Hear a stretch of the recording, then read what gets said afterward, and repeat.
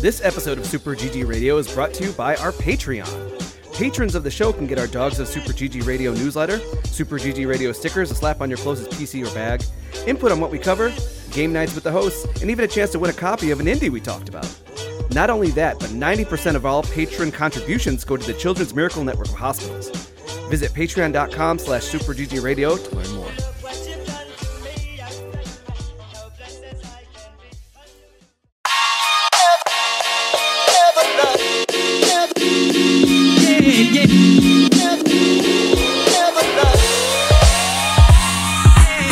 What's good, Internet? Welcome to session 192 of Super GG Radio, where friends chat about video games and all things adjacent. I am your host and anime enthusiast, Alex Arona.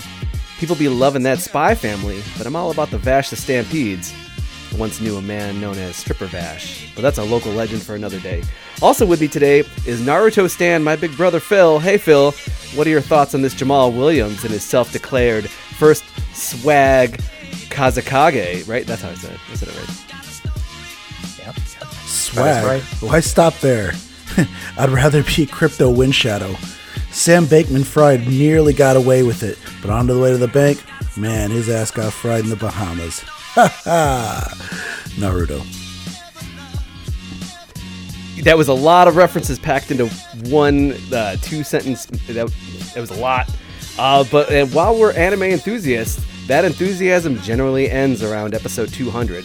So luckily we have One Piece expert Andre the Wet Gamer Cole. Yo Andre, tell me, have they found the One Piece? I gotta tell you, Alex, all I found was a 5-piece meal at KFC, 4 pieces of 8, a 3-piece suit, 2 22s in my shoes, 1 piece of the puzzle, and 0 peace of mind, because they have still not found the One Piece. Though I'm pretty sure the One Piece was the friends we made along the way. So that's always the way. We're the real treasure. One Piece, the walking One Piece. You've read all of them as well. Not all. I am a little behind right now, like 20, 30 issues behind. But I did in like 2021, read all 1,000 issues of One Piece, and now it is still going. So I have fallen off. I'm not so much a weekly reader. Like I like to binge read and binge watch, so it's hard for me to keep up when I'm caught up. That was one of the massive shonens I never really just got into. I mean, One Piece and Bleach, I couldn't do it. Dragon Ball isn't like Dragon Ball is my first love. I can never besmirch Dragon Ball, but One Piece is like one of the more socially conscious shonen, like of that type. You got class warfare, you got like slavery, you got political stuff, you got so much going on, and it's just like all hidden in this wacky adventure anime. It's great. I was not prepared to be sold on One Piece right now. Oh, it's fucking incredible. I mean, it takes a while to get there, but then it's like, oh damn, they got a lot going on here. I got pretty far in Bleach, and then I stopped because it got boring, and then everyone I talked to goes, oh yeah, there was like a straight 3 seasons of it getting real boring, and then it got good again, and then it finished. I was like, oh, so I didn't really miss much. Hey, it's back, and it's ending. All the fans I talked to said, you didn't miss anything. You're good. No. It's Bleach is fun, but it's not One Piece. The last shonen series that I watched was Hunter x Hunter. Yeah, Hunter x Hunter, very good. Oh my god. Yeah. And that's back. Yeah, the manga is. I watched the anime last year for the first time, and it had like the most touching storyline of any anime or any like shonen that I've watched. It's like actually brought me to tears with one of the storylines, and I was shocked. It's a good series. Yeah. And that's with all the anime talk. It's because we got a whole bunch of anime in early adopters. Plus, we got all the news that's fit to rake. And in the end, actually, as it turns out, it looks like the backlog's kind of more anime. So it's an anime-heavy episode. Let's go. But first, early adopters, where we play alphas, betas, and games that might awaken something inside of me. Wait, what? We played... well, let's start with Eternal Return. Eternal Return is a free-to-play early access. Y'all like Dota 2? It is basically Dota 2. Oh, it's I do not like Dota 2. I do not like it. How many in a hours box. of Dota 2 have you played? Probably like 6. Now we talk about we talk League of Legends. We're in like over, in the thousands. Okay, so we're there. it really did feel a lot like Diablo. Sure. Yes. Yeah. So it's a little bit of Dota, League of Legends, a little bit of Diablo, but in battle royale form, which is very common nowadays to kind of find that battle royale, and then give it a little of a unique spin. I could swear I made this pitch on an episode of Gaming Fix, but said they should do it with League of Legends, and here we are with this Korean. Yeah, I was gonna say it's not a first-person shooter like all the other survival games have been. So that's a nice departure. Yeah, there have been some like third-party action, like Naraka Blade Point or whatever, that other martial arts one that was on PS Plus and was not good at all. Yeah. Yeah, there've been some other ones, but I don't think that I've seen a 2D platform. We played a 2D platformer one last year. Okay. And that was a weird one. So like different sections of like a flat building space were okay. Sure. This would be removed. But in this case, yeah, that Dota variation really kind of puts it in there. You are top down and you have a character that is looting and combining items, like what you would do in, say, one of those MOBAs where you just have 2 items and you can level them up. You have roughly, 6 skills? 6 abilities? Yeah, you got the 4, and then you got like a passive, and then you've got like a third active ability. Like, it's like one character has a parry, one has a grappling hook thing. I'm not sure. They just added something onto the D key. It's just a MOBA with an extra button. Yeah. And then and you get these abilities that you level up as you go. The early game is a lot of just farming, you're killing mobs of creatures. It's a MOBA. What was that? It's a MOBA. You go around and you kill stuff, and with kill creeps to level up. More looting, much like Diablo, like you said before, when you're picking up these materials that you then craft into your items. You're not buying. I guess you can buy the materials, but you're not buying items from a shop, really. It definitely had an interesting crafting system where you could see there was like a tree of items that would lead to another item, and it helps you, at least in this early access. It certainly tries to help you build items. I mean, I really do hope that it's something that they keep in the game going forward, just because, after you play it about a year or so, you pick it up, it's almost muscle memory when you're trying to craft stuff. But like most people, when they come in, they're going to be like, oh, okay, what do I got? What can I craft? What can I do? Yeah, it does a really, to me, unique thing. And I guess because of the crafting system where you're looting all the materials to craft stuff, you can look at the map, or before the match starts, you can select a kind of like a recipe or a guide, basically, that you want to follow. And then you pick where you want to start, and you can start near where it'll tell you, like, okay, you should go here first, then you should go to this area second, third, and fourth. And so you can start wherever, and then it'll tell you on the map, okay, now you've finished here, you've looted everything you need in this area. Now go over to this area and pick up everything over there that you need, which is a neat way to handle that and make it clear, because if I went in here without any of that, I'd be like, I don't know where to go. I don't know where anything is. What do these items do? I don't know. Right. It can get a little confusing.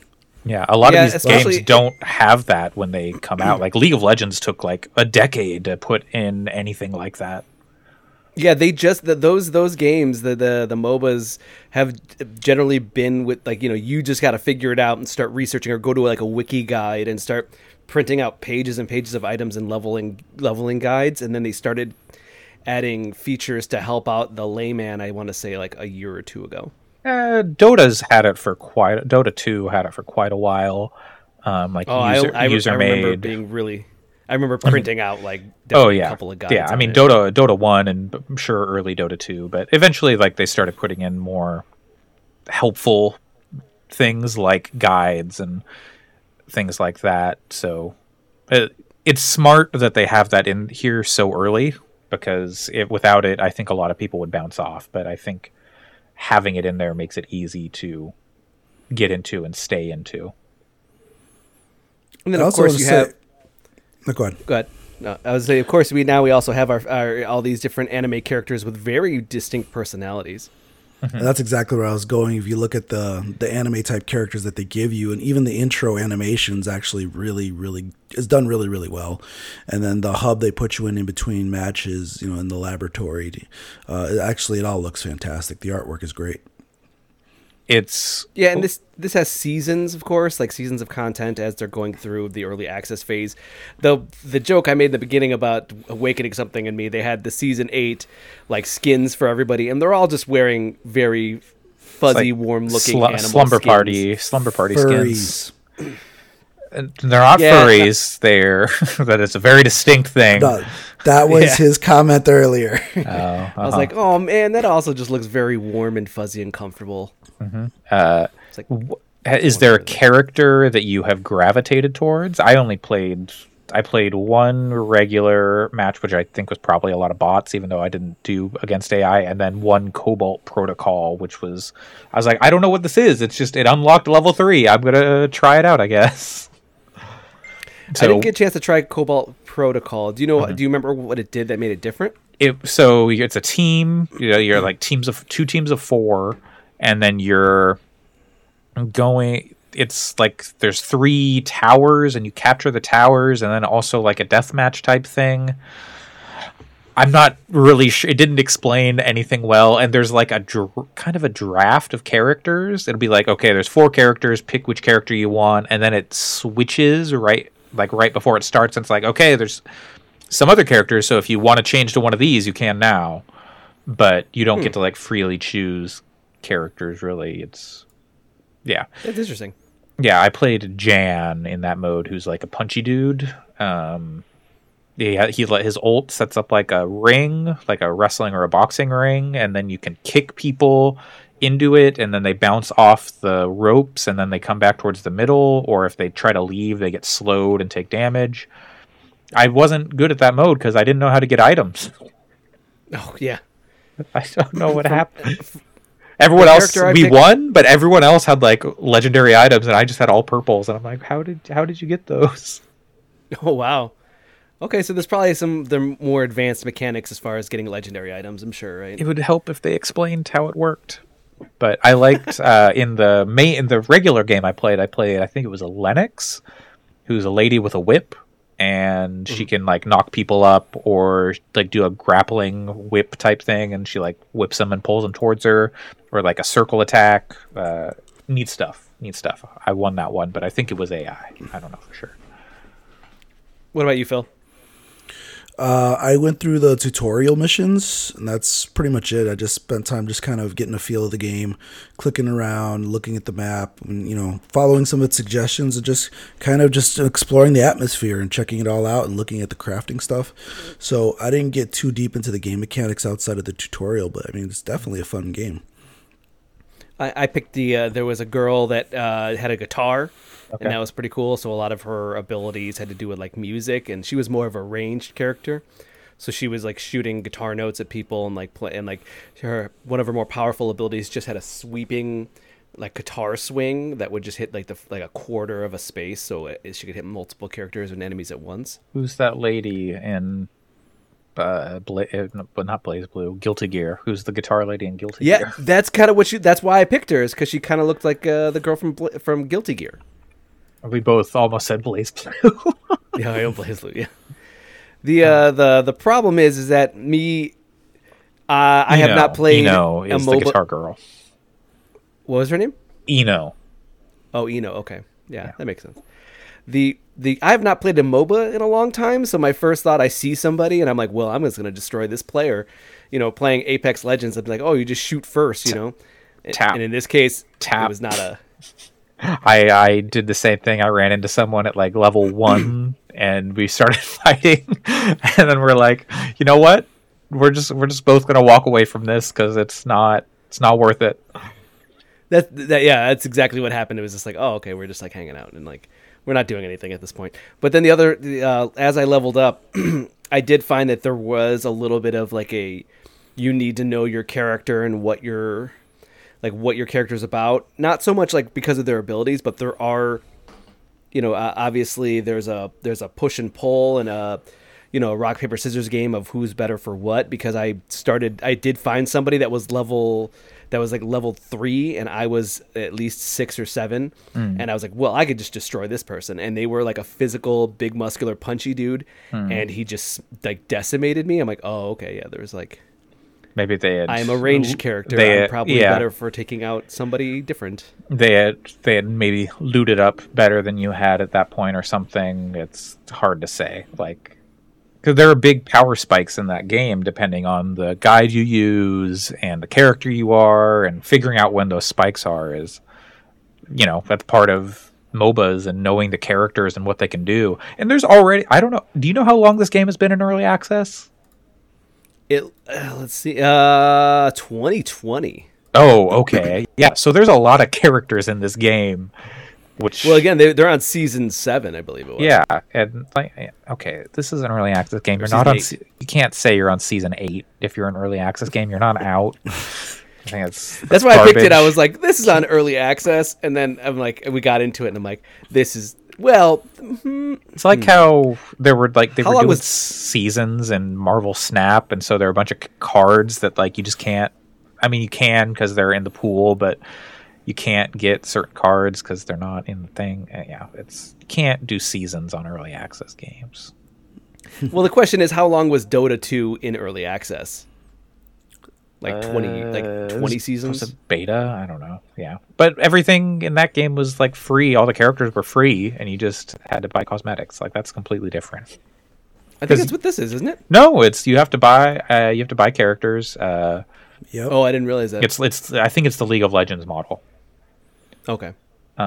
Which, I don't have a problem with that because, like, on one hand, you can practice all the characters, I believe, if you want. Okay.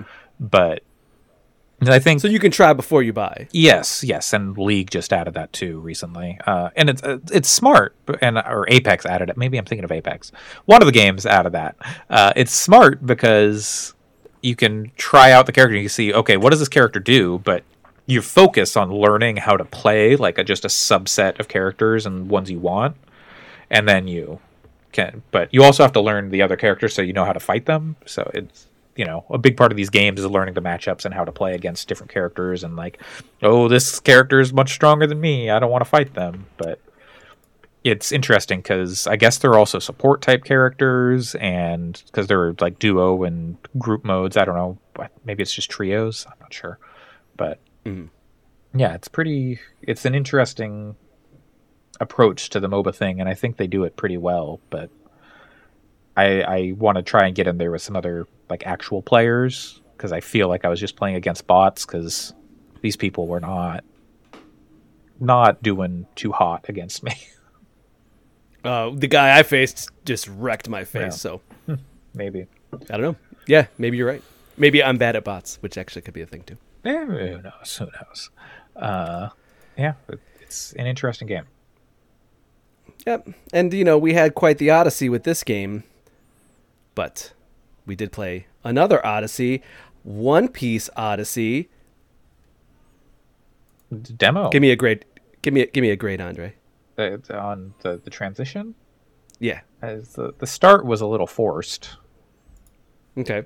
Like, I don't. Was it an Odyssey with Eternal Return? I guess if it's eternal things, it could be a bit of an Odyssey if you're eternally returning. So we'll give you like a B-. Yes, I'll get there. We're gonna get that A. But for now, Andre, we also asked you on here because you obviously we talked about it. You're definitely more of a One Piece expert than the rest of us. But yes. We played the One Piece Odyssey demo that came out yesterday. It came out a couple days ago. The 10th. The 10th. It did it. I see 2 days ago. Phil, you were playing on Xbox One, right? Big Xbox One S or One X? Series X, yeah. How was it running on there? Pretty good.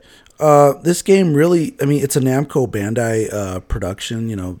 They have that whole shonen connection, but it really felt like a Square Enix kind of JRPG. If you look, I mean, the way I was looking at it, I'm like, this feels a lot like Dragon Quest, at least in the way the graphics and art style is done. It felt a lot like Dragon Quest, especially those newer ones.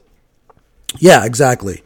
So, I'm like, this is definitely a JRPG feel using, well-known and loved characters, and it brings you into the story of One Piece, and it throws you into these battles against other these creatures that which is kind of interesting because usually when you fight in a JRPG, it's everybody versus a set of monsters, but they separate you guys into different groups. So like one guy's fighting monsters, and then the other girl's fighting another set of monsters. It's everybody can hold their own, and at this point, and they really make sure that everybody shines, and you get to use all the characters.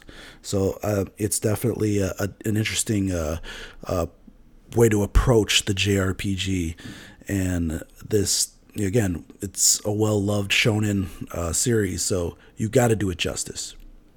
Especially in these, like, in the world of, when you have a JRPG, it's what, you get 3 characters, 4 max. I mean, there were games back in the PS1 era of, like, oh, you have a group of, like, 8. But that's been a far cry for a long time since that's ever been a thing. That's not a JRPG. Like, come on, let's...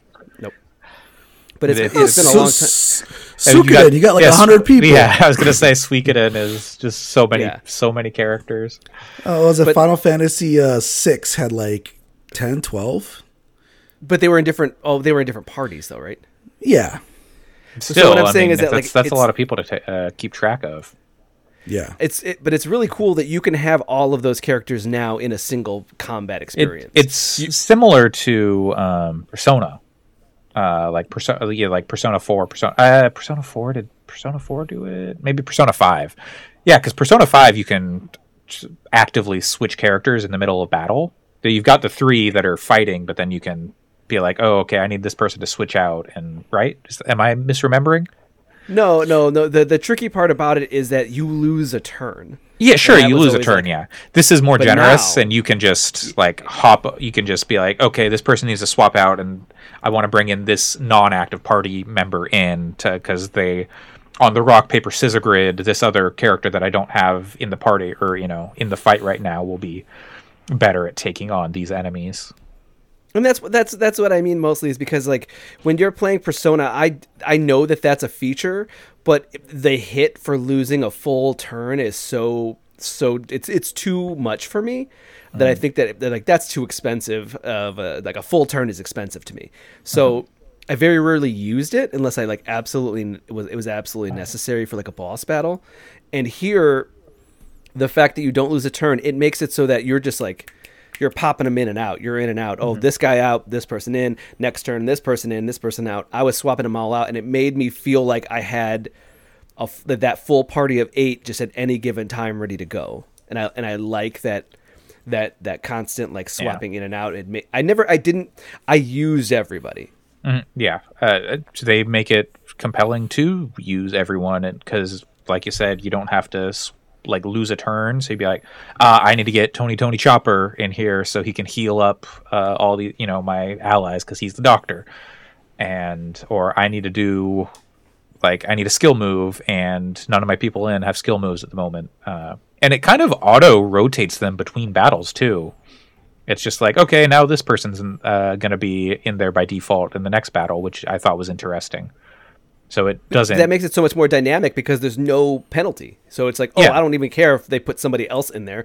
It also just like alleviates the problem of tank, healer, DPS, right? Yep. Or you always need a healer.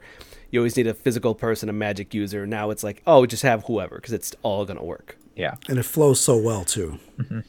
It does a pretty good job of keeping everyone's personality as part of it, and because it has like the different zones and people facing off against different groups of enemies, the way they use the abilities is like, okay, this ability can hit an enemy in the same zone as you, or this is a ranged ability and can hit an enemy far away from you, or this can hit groups. Was pretty clever and an interesting twist on the JRPG combat that I haven't seen before in other games. So I am shocked in this licensed, like, after a lot of bad Dragon Ball games, like there are Dragon Ball games I like, but a lot of bad ones too. Like I think Kakarot is like nothing to write home about, but this is like a surprisingly engaging and unique system that I haven't seen before, though I haven't played a lot of JRPGs in recent years. As someone who has played a bunch of JRPGs in the most recent years, this is a fantastic system that hasn't been done a ton. Mm-hmm. I will say the representations of all the characters has been really good. Like I've only watched a little of the anime, like 100 episodes, but based on the manga and that's stuff, a little. Yeah. Well, I mean, there's like over 1,000 episodes, so like, you know, I know Getty's like on episode 200. I've watched like a tenth of it, but just read the manga. It's faster. Like you can read like 5 issues of the manga in the time it takes you to read one or watch one episode. Like, come on. Anyway, so the representations of the characters are very good. It's like the author Eiichiro Oda worked on the story, you know, whatever that means. How much did he actually work on the story? He's been writing One Piece for ages and whatnot. But you know, he worked on this game. Is this a unique story, or is yes? this This is a unique, brand new story. It does sound like it's going to visit spaces from like the manga and the anime, like Alabasta Kingdom. I don't know why they're going there or what's happening, but it's definitely like, I guess supposed to be like semi canon, because they're making it seem like the world government folks, the guys in the tower with the mustaches and the beards they're bad guys because they're part of the government and government's bad, you know. Trying to stop Luffy from getting the One Piece for some reason. He's got that D, if you know what I mean. He's got that One Piece energy. He's got the Monkey D Luffy. I'll let you guess what the D stands for. But yeah, he's Monkey Da Luffy. Monkey Da Luffy. Slappa Da Luffy. It's a neat... You're saying that they have fair representation, like they look good as character models. I will say anime in 3D. I mean, look, Nami has big mommy milkers, and that's just, she's like 19. Okay, we got to get over it. We got to respect it. It's a problem. That's not that. I mean, I'm more going off of like, if you look at the way Monkey D. Luffy looks. Sure, I mean, yeah. His eyes are horrifying. I was gonna say, even in the anime, he looked off. Oh yeah. It has a very distinct art style, which you know, if you're gonna run for 1,000 issues or whatever, you kind of gotta.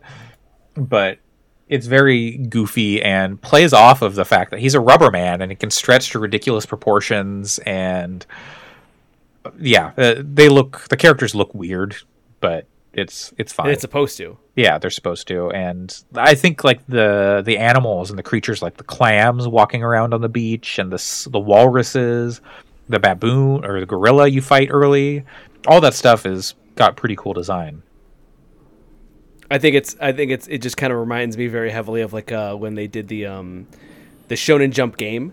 Mm-hmm. That was a Jump Force. And it just Jump Force, and then you see Goku all muscular and like looking like normal anime guy, and then you just have Monkey D. Luffy, who's like an extra 1.5 feet taller than Goku, lanky as hell with the eyes bulging out of his eye sockets. It's like, that anime, sure, yeah, looks different. Yep, and hey, that's cool that they can do that, but yeah, it is a very distinct look. I saw someone earlier today saying, oh yeah, my wife doesn't like it, and she realized it's because so many of the characters look like clowns, and she's afraid of clowns, apparently. So yeah, there are some very comical and ridiculous looking characters. Frankie is just absurd, like the the big robot man, like half robot, is a cyborg, I guess. Then she must absolutely hate JoJo's Bizarre Adventure.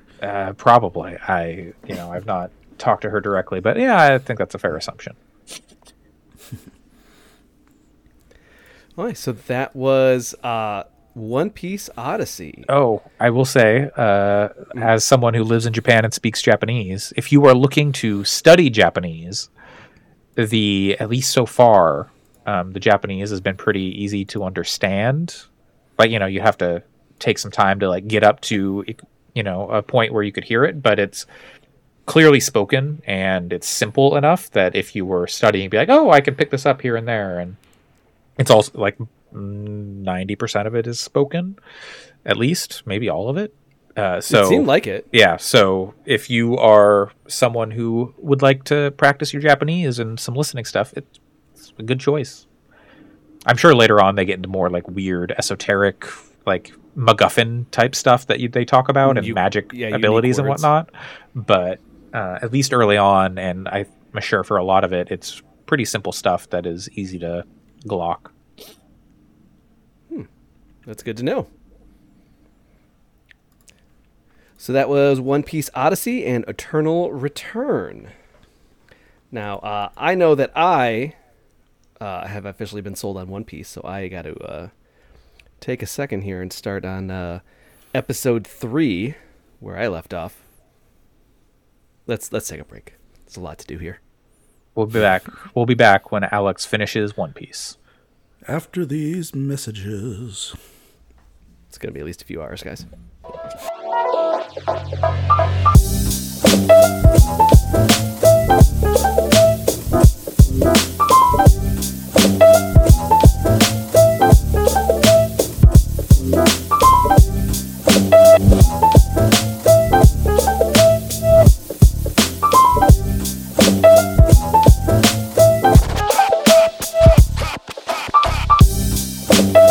Hey News, since it's an anime episode, I gotta ask, what do you use to tie up a chicken?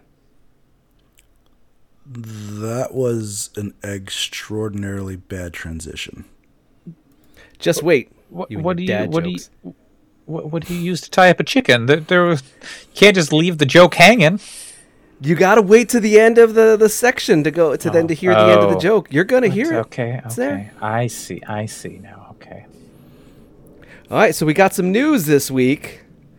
First piece of news, Marvel Snap PvP will be released end of January. So we're finally going to get some like direct PvP action. I was going to say, technically, isn't that game always a PvP? Yeah, it's a friendly PvP, like against your buddies. Or what might be my case is making decks and then trying them against myself using a PC.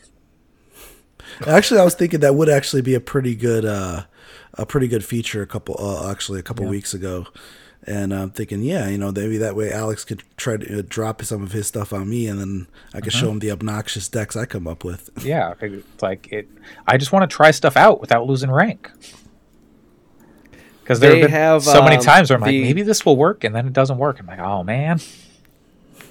The developers have actually come forward and started giving data, all the data they've collected, and some of the things that they've come up with is what is the most like used or most successful card, and then also what is the most underrated but good card. And as it turns out, the most winningest card. What was that? Oh no, I think I was about to say what you were about to say, so go for it. Do you know who it is? I think so. Guess. You tell me. Is it Human Torch? That is the most underrated card. Okay. That is a good one. What is the most winningest card? Shang-Chi. Yeah. I thought Shang-Chi was in the most losing decks. Maybe I was looking at the wrong information. I don't know. No, I believe it, because when you get somebody overpowered, and they keep putting their Apocalypse up to plus 16, and then you whip out a Shang-Chi and just bust them down. Oh yeah. I definitely always win with like an Apocalypse, and then if Shang-Chi's always fuck me up real bad. Oh, yeah, no, it's terrible. It's just like they pop them out in the last turn. You're like, no, how could you do this? Or I'll have them, but I'm like, I can't play him because I'm going to reveal first, and I know they're going to put something here, but it doesn't matter because I can't do anything about it. It's not an everyday card. There's a lot of really good strategy that goes into that game. All right. Next piece of news: Xbox is having a developer stream January 25th to talk about some of their smaller titles that are coming out this year, including Redfall. We are not going to see Starfield, though. Starfield is its own showcase, they've said. When is they want to get ahead of coming out? Like March, May? They said end of the first quarter. Oh, so like March. Well, they said fiscal quarter. I think their fiscal quarter ends like June. I guess fiscal 2023 is from April to June. So okay, that's I don't even know what I want to see from Xbox. I like Arcane's games, so I'm curious about Redfall, but I'm not too stoked on multiplayer. What I would like them to do is be like, hey, we've made it easy to play your Game Pass games on the Steam Deck. That's all I want. That's all I care about.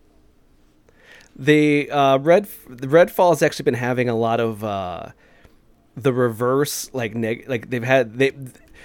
basically people have not understood what the game is, and the more they've come clear with more details on the game and how it plays, the more hype I've seen around it. Specifically, people were prepared to just write it off as another Left 4 Dead, and as it turns out, it's more of like a Deathloop or Prey, where you can just have other people in your party. Yeah, and I kind of always thought that's what it was, because that's the kind of games they make.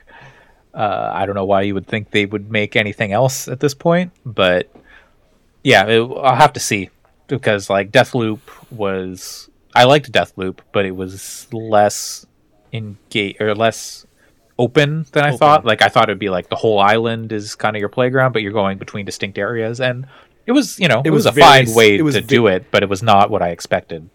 It was a lot more linear than they let on.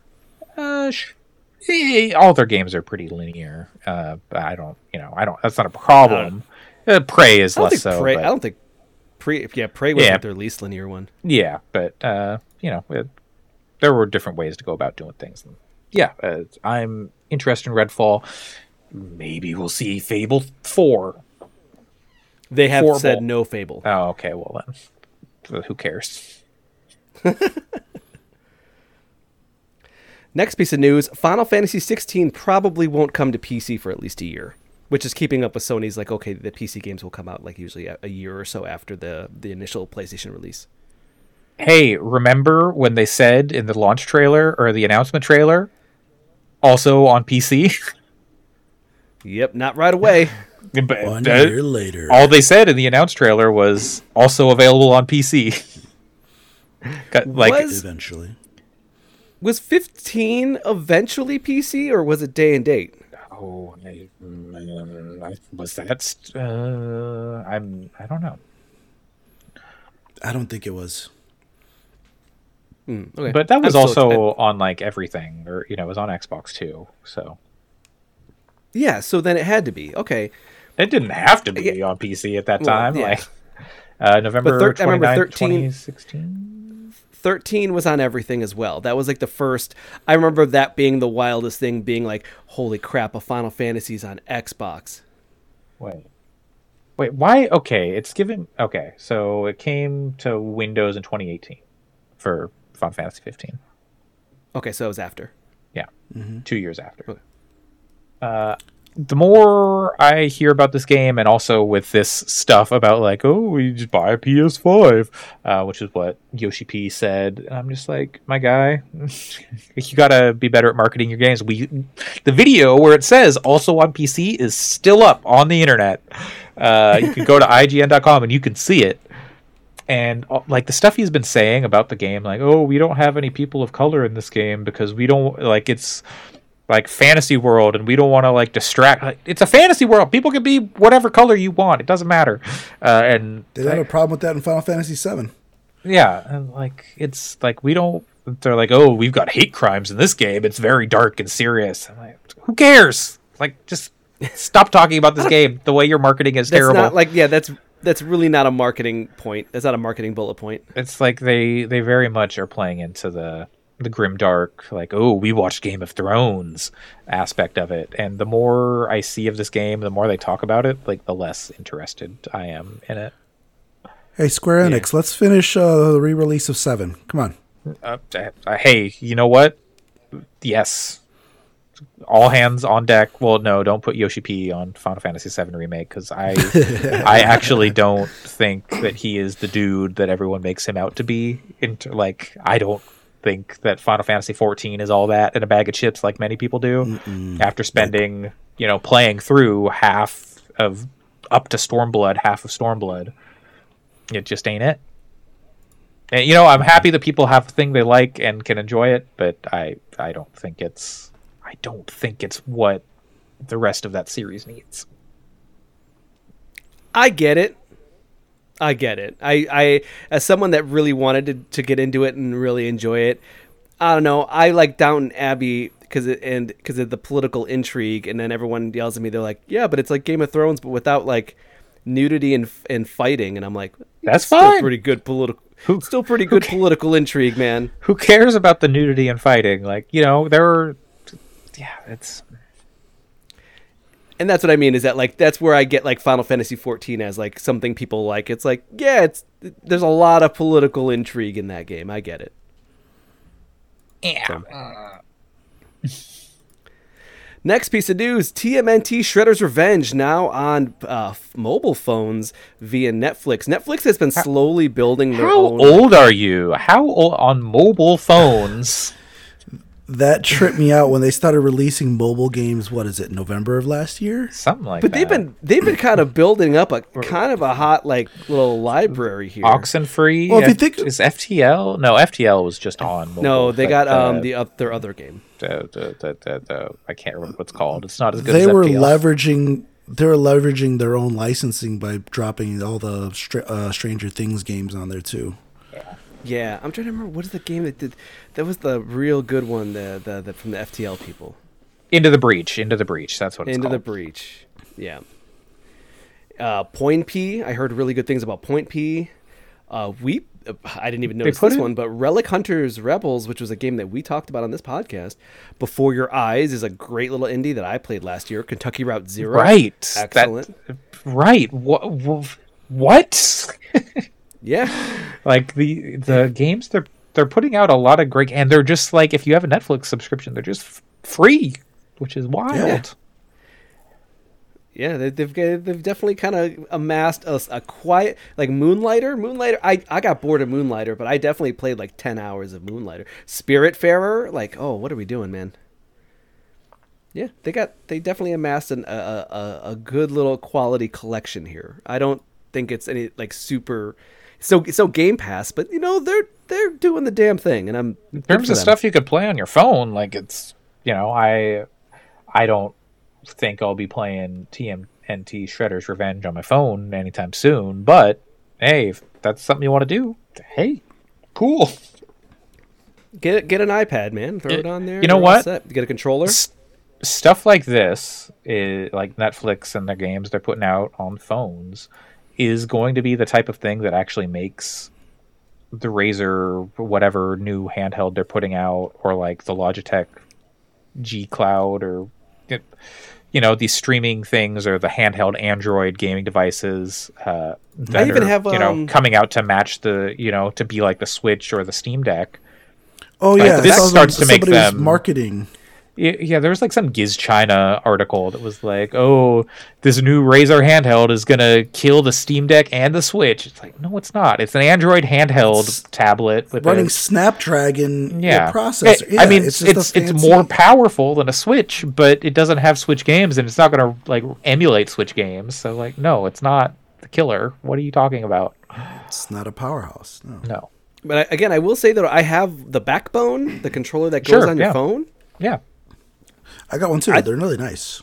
I'd play Point P on there.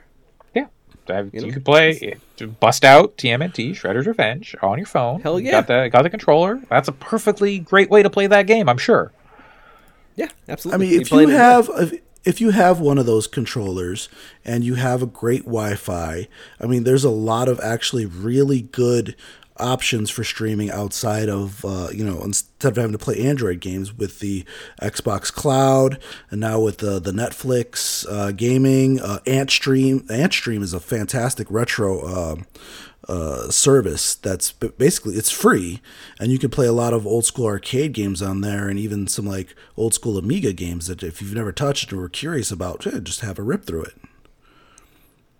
Yeah, there's a lot of good options now, and I kind of love where we're at. I remember being the person just dying for there to be a mobile, playing the games that I want to play, the quality I want to play on the go, and I was going to people's houses with 4 Xbox controllers in a backpack with a USB dongle and a laptop. Hey guys, you guys want to play like some party games? You want to play this? You want to play that? Like I'll go on a road trip and just bring a laptop and an Xbox controller. And now I don't have to, and it's amazing. They're my games, and I want them now. I mean, the Switch started that.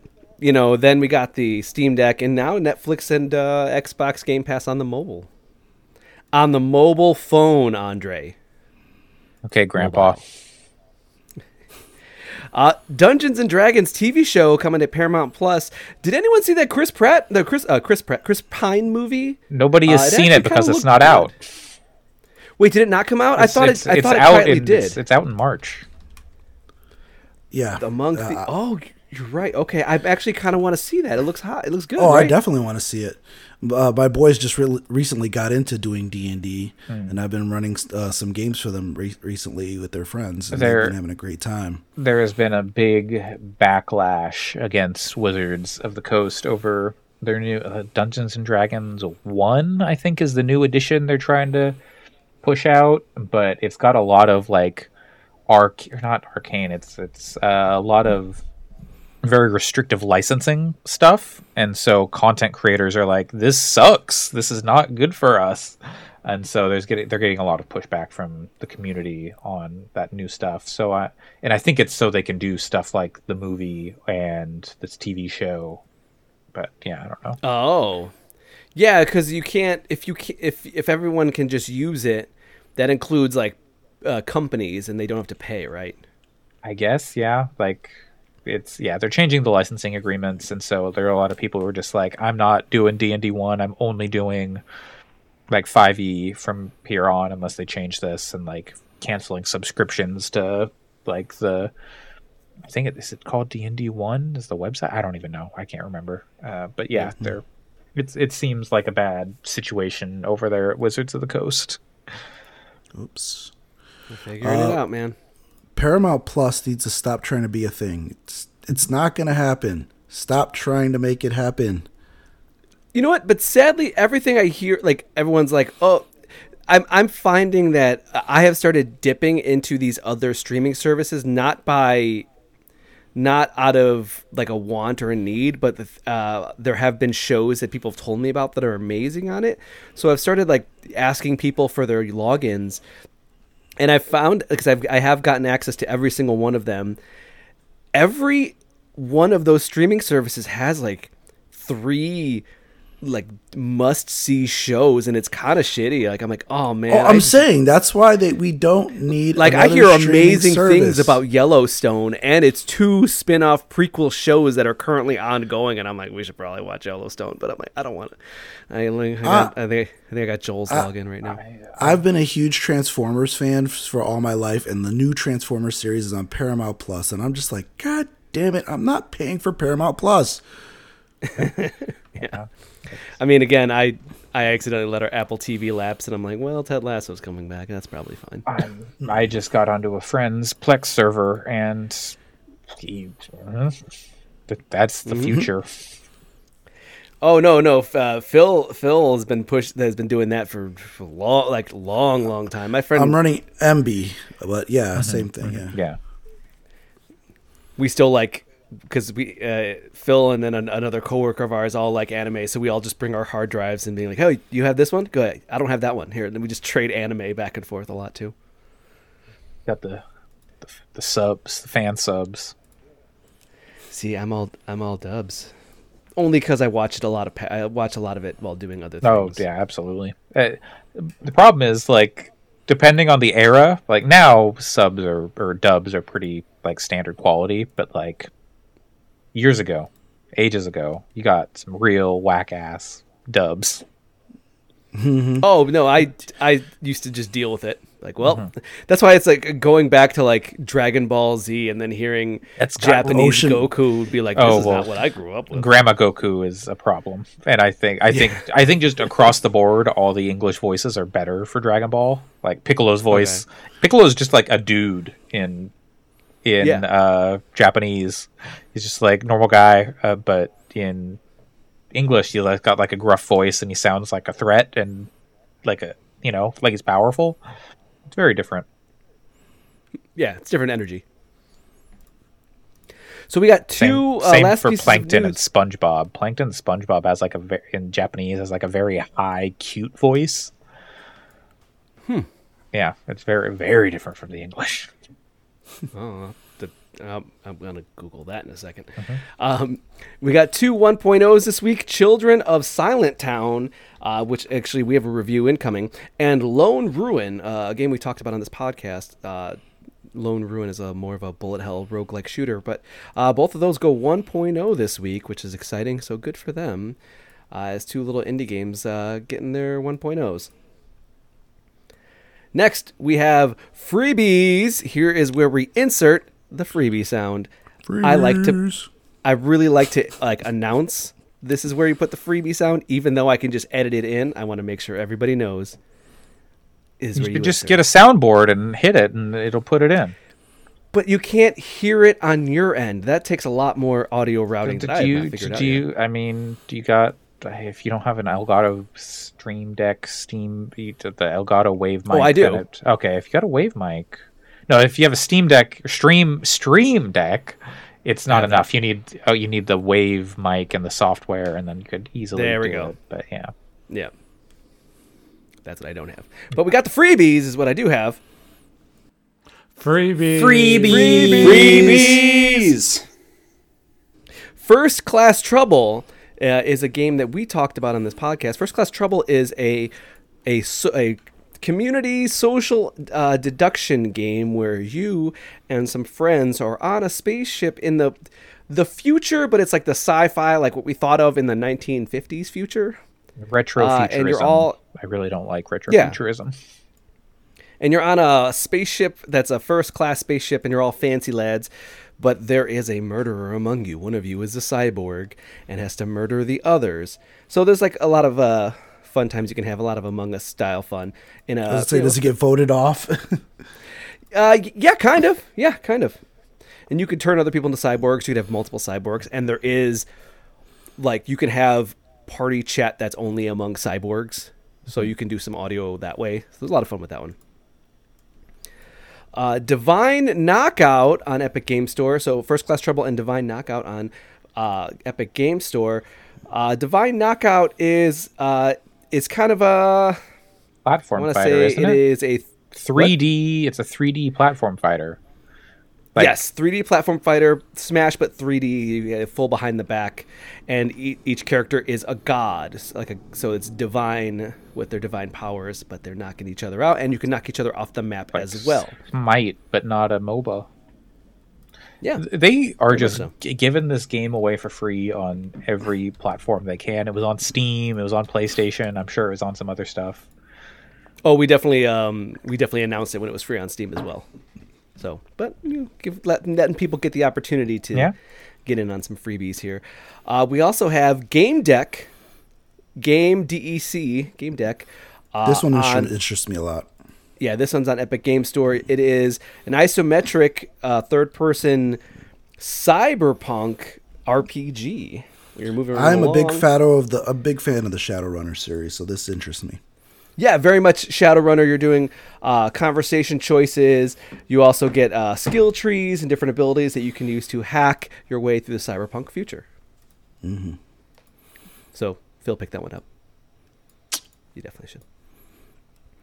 We also have Garten of Banban. Garten, Garten, of Banban, Banban. It is what the kids call the new type of jump scare horror or streamer fodder, where you are exploring a kindergarten with lots of little fun monsters that have human teeth and want to murder you, a la a Five Nights at Freddy's, or what is the other one? What's the new one? There was Slender Man. There was That's older than Five Nights at Freddy's. That's really old. yeah, it's God, I don't know. I'm trying to figure out what it is now. I don't care. SCP type stuff. It seems like it's kind of creeped back up in popularity recently, but I don't. Yeah, the new stuff is more about the like you're playing as these Poppy's Playhouse. Oh, yeah, okay, sure. oh, Never Poppy's heard of it. Playtime, and Poppy's Playtime is like you actually see these like stuffed animals of the horror creatures at like carnivals now for giveaways. I mean, yeah, weren't they doing that with Five Nights at Freddy's? I don't. Is Oh no, what I'm saying is that Poppy's Playtime is like the new thing right now. Yeah. That you see, it's replaced Five Nights at Freddy's. Is it also Christian propaganda? It might be. It very well might be. Yeah. But Garten of Bam Bam. We also got Kart Riders Drift. If you want some fun, free-to-play kart riding, Kart Riders Drift on Steam. And they got two more. Dominance on Steam. It is an early access multiplayer top-down shooter. Let's see here. 5 different characters battling up to 24 foes in an ever-evolving terrain and prove your dominance. So it is a battle royale, and there's destructible environments in a top-down third-person shooter. Lastly, Flash Party. Flash Party, if you ever wanted to play some more Smash, but you're tired of Smash, let me tell you about Flash Party. Free-to-play Smash brawling, 3D, but you're still just the side camera view. You got the percentages. You got colorful cast of characters, new powers. It's called the Stardust Warriors. So go ahead and check out Flash Party. Now, Andre, that's got to be like a Getty game. Flash Party. That's like a game Getty would bring to this podcast. We don't talk about his games. We don't talk about his games. Andre, you asked, what do you use to tie up a chicken? I mean, you asked, and then you didn't answer, so I just, The answer is a hentai. womp womp. That's a knee slapper right there. Let's get out of here. Can't hear me slapping my knee because of the NVIDIA broadcast noise removal. Damn NVIDIA. Well, let's take a break. We'll be right back, guys.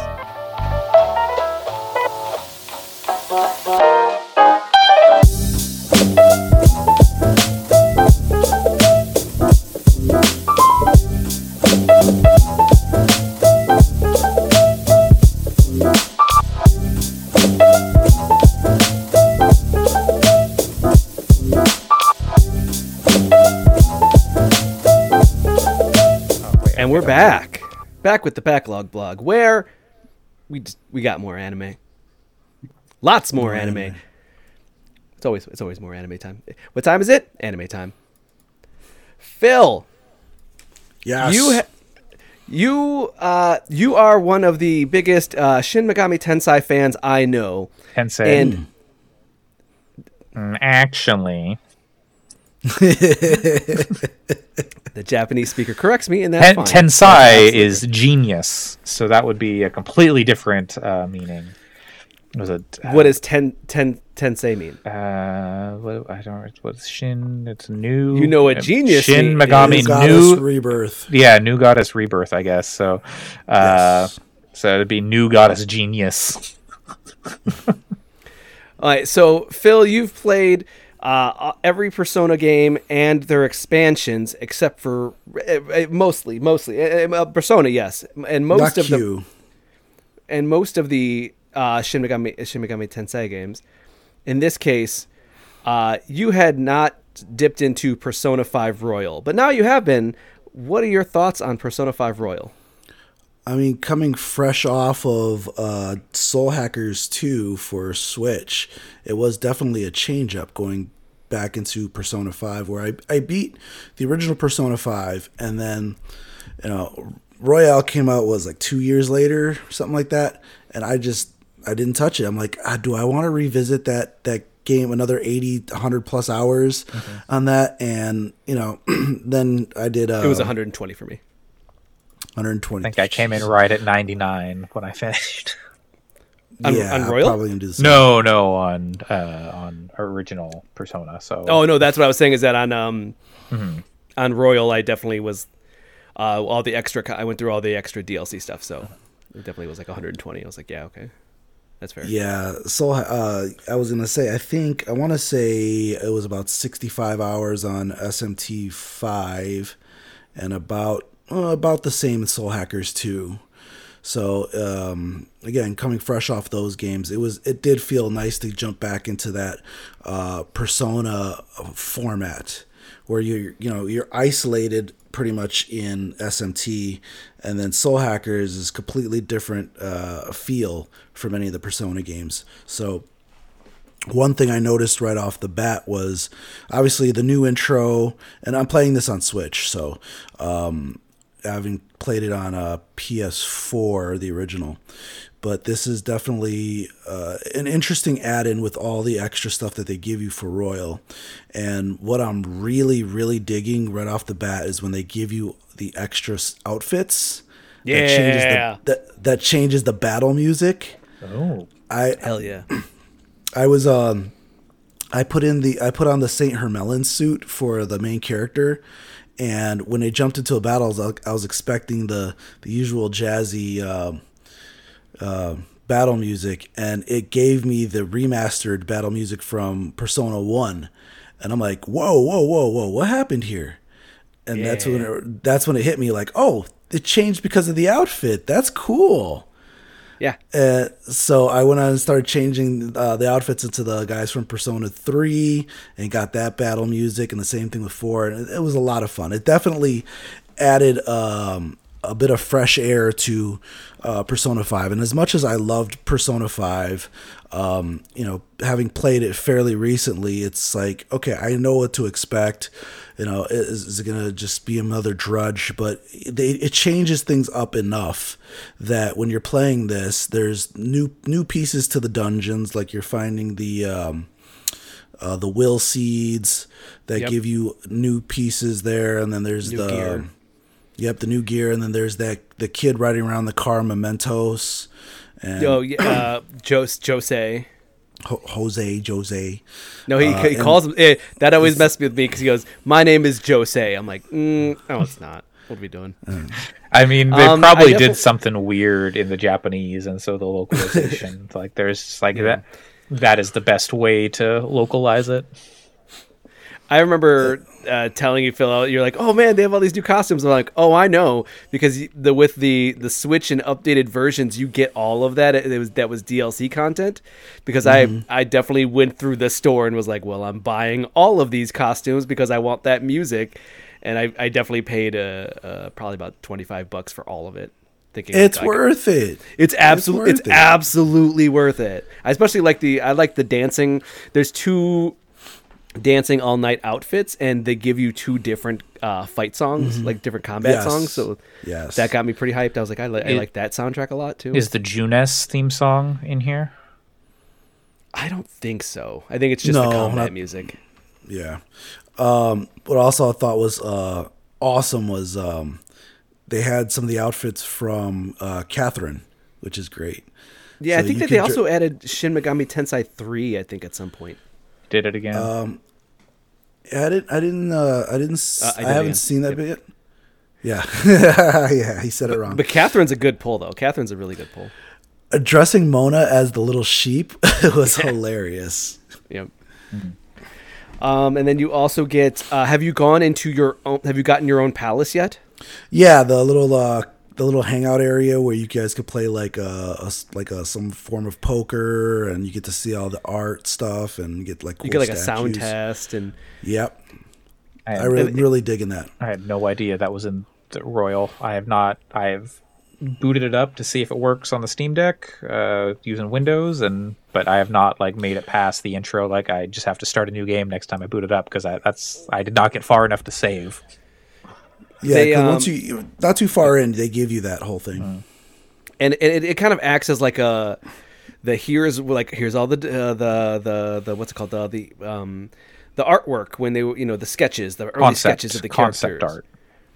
Yeah, and then you also get these you get 3D models of like, oh, here you can, the stuff you do, they actually have its own in-game achievement system that gives you currency to buy character models and persona models, and then they give you a whole section to display them and give them different poses. Okay. So it really kind of adds all this stuff and lets you rewatch cutscenes and then play a form of like poker. That's pretty fun. And then, so they really kind of added a whole bunch of stuff there.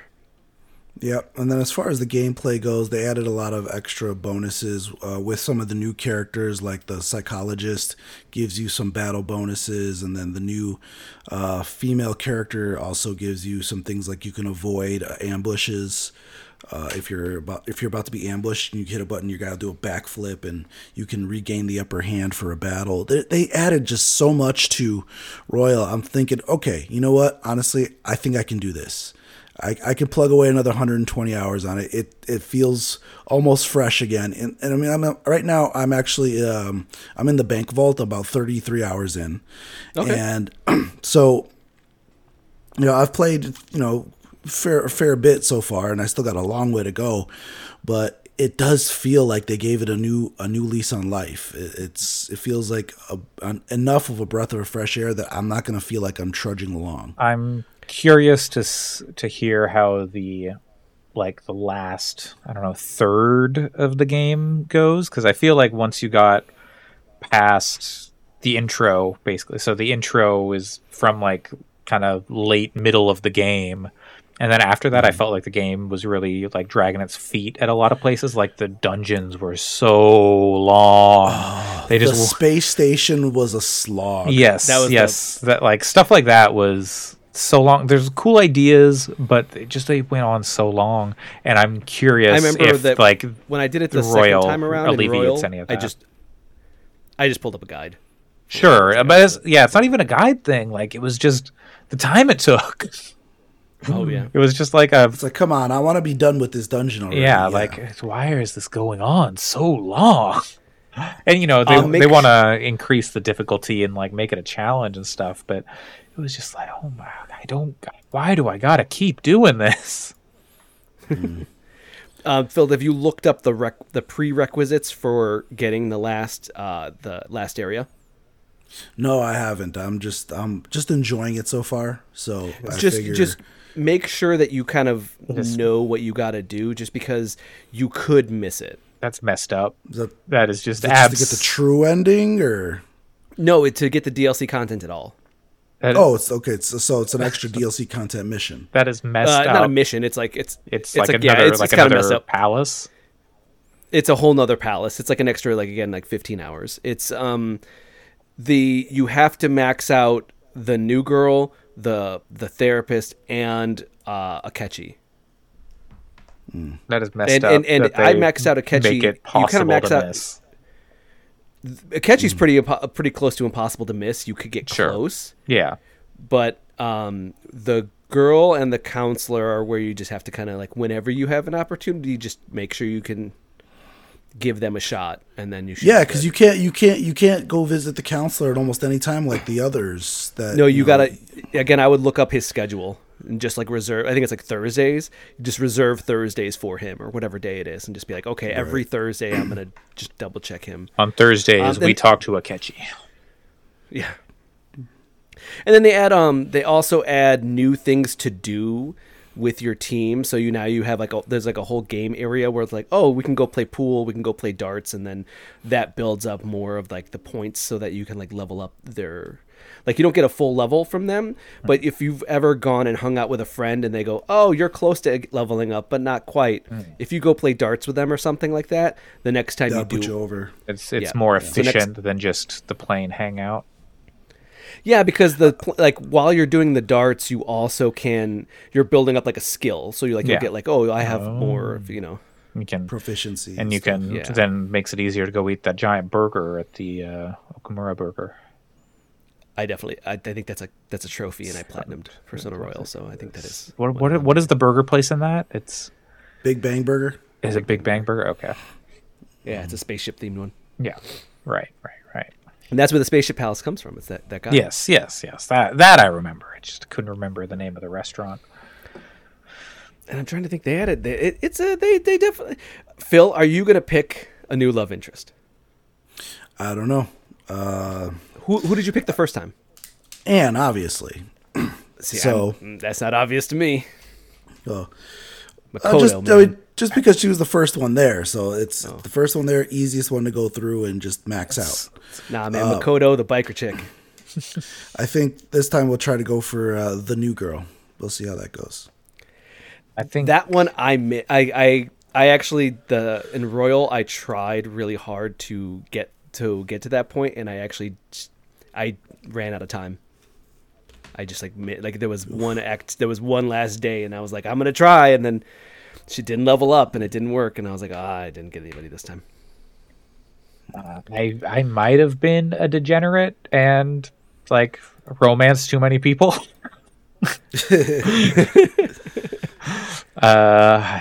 Hard to say, but because like it like sneaks up on you, and you're like, oh wait, oh god, wait, oh, I didn't. Oh, okay. I told you the story about how I turned off a PlayStation because I didn't want it to be awkward. There was, I accidentally leveled up Anne to the point that she's like, "I think I love you," and I was like, "Turn off PlayStation. I'm not going to do this. I'm gonna lose. Break the disc." I'm like, I lost 2 days of progress of the game, and I'm like, that's fine. I'm gonna avoid Anne from here on out. Done. Okay, nailed it. I don't need to have that awkward conversation. Yeah, that makes sense. All right, so you're going to keep going with that one, Phil? You think you're going to kill it? Yeah, I think I'm going to complete this one. Hell yeah. I'm going to try myself because I got the Steam Deck, and I'm going to give it a shot. That's like the only way I think I could play that game at this point. Yeah, same. You could sit down and watch some TV while you're doing it. Exactly. But speaking of some of these classic games, I think Persona for me is like Persona 5 is like a classic now, but also how old does Final a game Fantasy, have to be a classic? I see. I don't think age factors into it. I always feel like if I feel it compares to the best of the best, I'm going to say it's up there. Okay, well, that'd be a future classic. Yeah. So you are playing, Andre, Final Fantasy VIII. Yes, the best Final Fantasy game. How often do you go through Final Fantasy VIII? Is that like a yearly thing? No. The last time I played it was probably close to a decade ago. Okay. Like I've played it many times, but like played to completion, I've only completed it probably twice. Like once I've only completed it once. Probably like middle school, and then like early college, and now I'm going back to it because I got the Steam Deck, and I was like, you know what? It's time to revisit, because they put there was the remaster on Steam, came out a couple years ago, and so I've just been plugging away through that. I'm near the end of Disc 1. I'm like in Delling City. We're getting ready to go assassinate the sorceress and that whole business. Yeah. But I've been spending a lot of time with the old triple triad. Oh hell yeah. God. I hated that. I was terrible at it. See, I loved it, and then I found a phone version, and I was like, sick. I'm going to play this phone version forever. And then I played the phone version, and then I'm like, man, I suck at triple triad. I'm done. So Getty has the physical cards. Wow. So the thing is, if you play triple triad, you can just absolutely break that game. And I have not gone so far as to absolutely bust it before the game even starts, because you can get like the third, like, not the last weapon, but you can get like the third or fourth weapon for Squall, the main character, before you even like do the mission at the beginning where you go to like the radio tower. So you can by playing triple triad and getting items and GF abilities and refining stuff, you can just like completely bust the game and become super overpowered immediately. I think I did that originally. And because the game also like does level scaling, and which people, like, brief aside, people were saying like, oh, Pokemon Scarlet and Violet should have level scaling because it's an open world. I'm like, no, that doesn't make any sense for Pokemon. Why would you do that?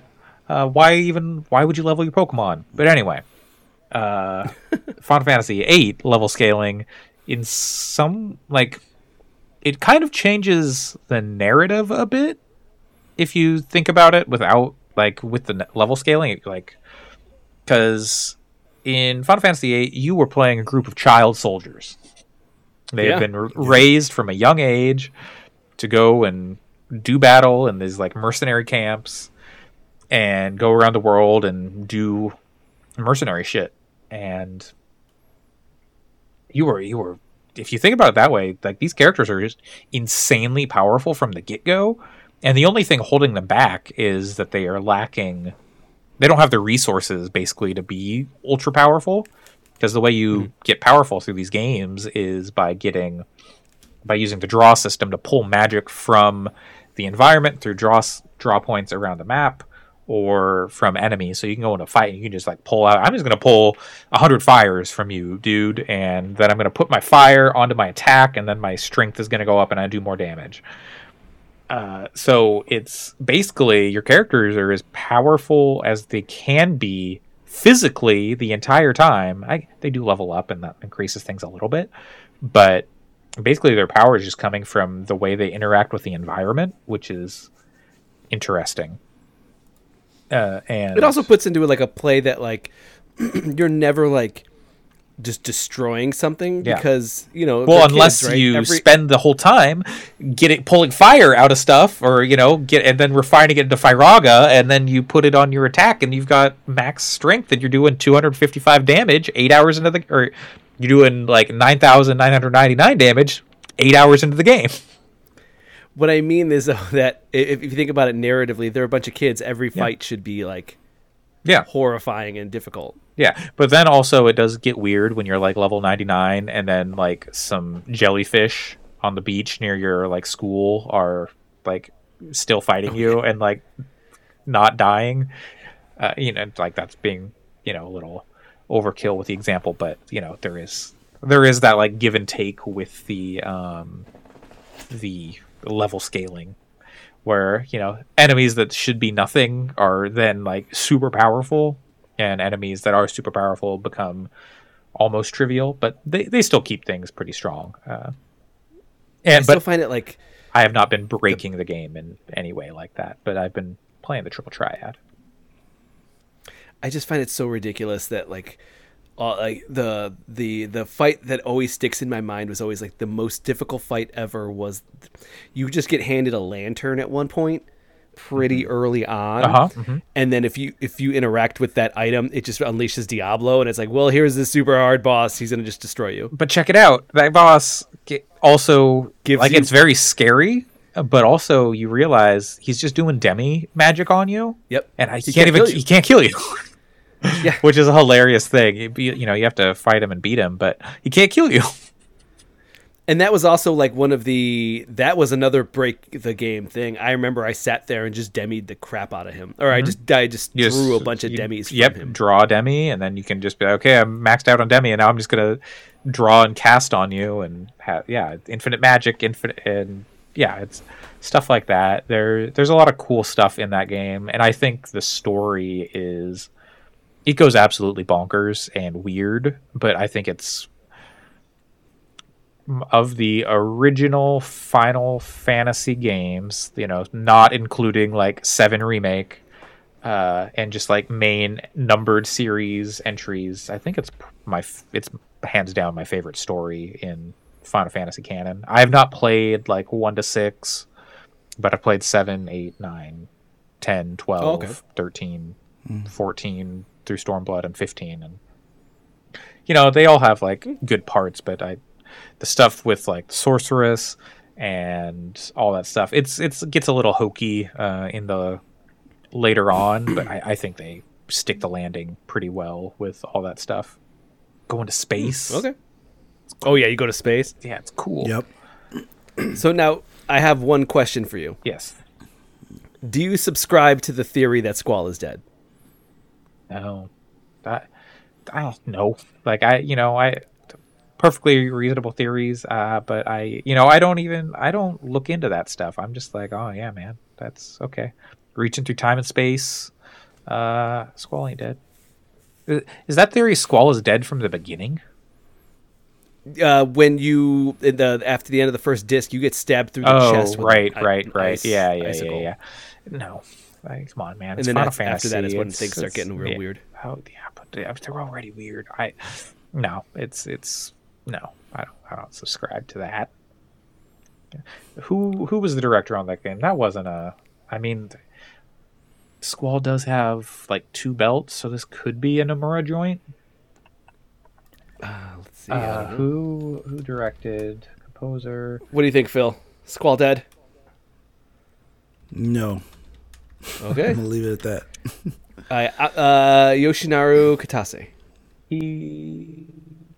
I don't even. I say he redrew multiple belts and patches on him. Was sure it wasn't Rob Liefeld. No, it's artist Yusuke Naoda and Tetsuya Nomura. So Nomura was on Final Fantasy VIII. It was before he went a little off the rails with the belts, for sure. For me, it all the thought for me is that picture of Squall with no face, You're the best looking guy here. just a hole in his face when he dies. Sure. Doesn't die. Yeah, Final Fantasy VIII still good, still holding up, and I Sick. will be continuing to play through that on the Steam Deck because it's just like pick it up, play a little bit, set it down, go away. It's perfect, and like because it's got the level scaling, you don't need to grind, which is nice. You can play through that whole game at level 1, and it's not like an exceptional challenge. It's just like a unique thing to do. How would you do that though? You get your allies knocked out, and then because boss battles don't. Can you do it at level 1? Maybe you can't do it at level 1, but you can do it low level because boss battles don't give you experience. They only give you AP, right, which level up your GFs, Guardian Force, and so you just need. I also hated the hated the press square rapid fire during GFs. Oh yeah, sure. Yeah, the boost. Yeah, that's some stuff. The Steam version gives you a lot of like, it has like a ×3 fast forward mode. It's got like an always have limit break mode, like so there's some things to make it simple or a little less annoying to get through that stuff. And you can just like level up Diablos to get no encounter, and so you just don't have encounters if that's what you want to do. You can just play triple triad and refine cards into magic, and then you're good. Once you get to a certain point, you don't need to fight anything. No, not at all. Except for just bosses, which again don't level you up. It's awesome. Good game. So with that, let's move into our last segment of the episode. One last thing. One last thing brought to you by my horrible hentai joke at the end of the news. I'm still okay with it. I'm still okay Don't with bring it, guys. It wasn't brought to me, so no. I'm still okay with it.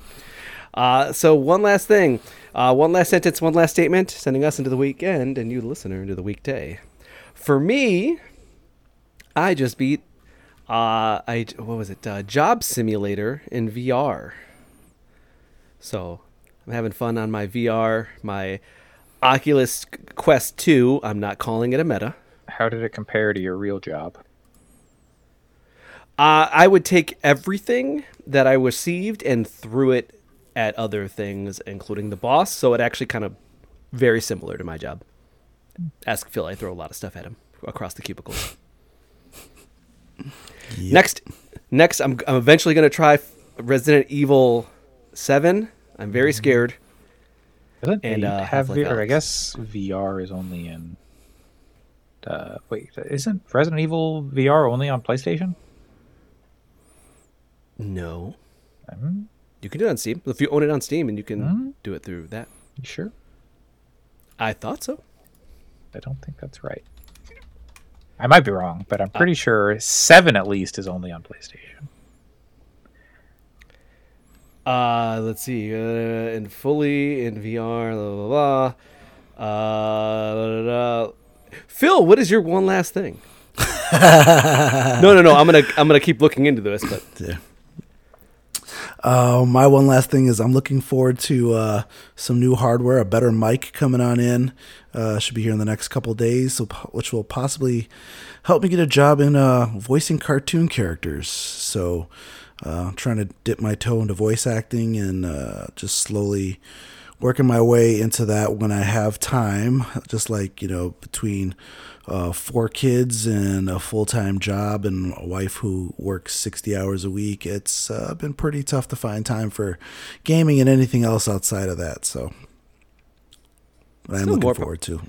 More power to you. Also, Andre, you have to do a couple of mods. But since I've been playing Skater XL, I'm actually really comfortable using mods. I think you can even mod Resident Evil 2 into VR. But yeah, one step at a time. Let's take care of this hillbilly murder house. Andre, what is your one last thing? Whatever. Channel my inner squall. I like that. And that will be Leon. Well, you know why he has to be called Leon in Kingdom Hearts is because the Heartless destroyed his planet and his world, and so he's going into hiding and he's in witness protection. I can't. If you're gonna go into Kingdom Hearts, I can't take you guys seriously. And that will be it for this week's Super GG Radio. Before we go, Andre, where can people find you? You can find me on Twitter at Coolslaw, COOLSL4W, and on the Gaming Fix podcast, where I will be back this week, finally, after my vacation. And I believe this week is going to be where we talk about our favorite games of 2022.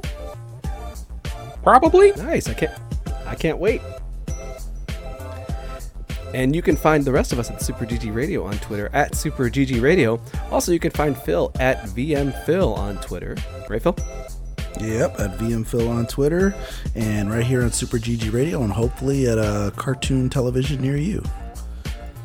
Also, you can watch us at twitch.tv/SuperGG Radio, where you will see me doing backlogging on the Mondays. I started playing Hard Space Shipbreakers, and that's kind of all I have games to play. I have assignments and stuff, reviews, and also video game homework, but all I want to do is play Hard Space Shipbreakers. Good game, guys. I got real into Power Wash Simulator, but I wish I had spent that time playing Hard Space Shipbreaker. Yeah, I'm probably like 3-4 hours into it. I just want to play it again. I want to leave right now and go play it. Tuesdays, you will find me playing some Skater XL while listening to some hip hop, so you can always come hang out and chill with me while I'm doing kickflips and hanging out, listening to some mellow beats. Joel has been taking up any stream time he can to play. Him and Kelly got real deep into Vampire Survivors. He's already 100%ed it once, and now he has indoctrinated the rest of his family to do the same. So they're literally starting from scratch and letting his kids and his wife now play it to 100%. So that is Wednesday. Thursday, we usually have a live podcast, but we had a lot of people out this week, so there will not be a live podcast today. And also Saturday will be more Vampire Survivors. If you'd like to reach us with questions or input, our email address is mail@superggradio.com. Then provide a review on iTunes or the Big Mommy Milkers of your choice. Thanks for listening. GG, Andre. GG, Alex. GG, Phil. GG. Good night, everybody.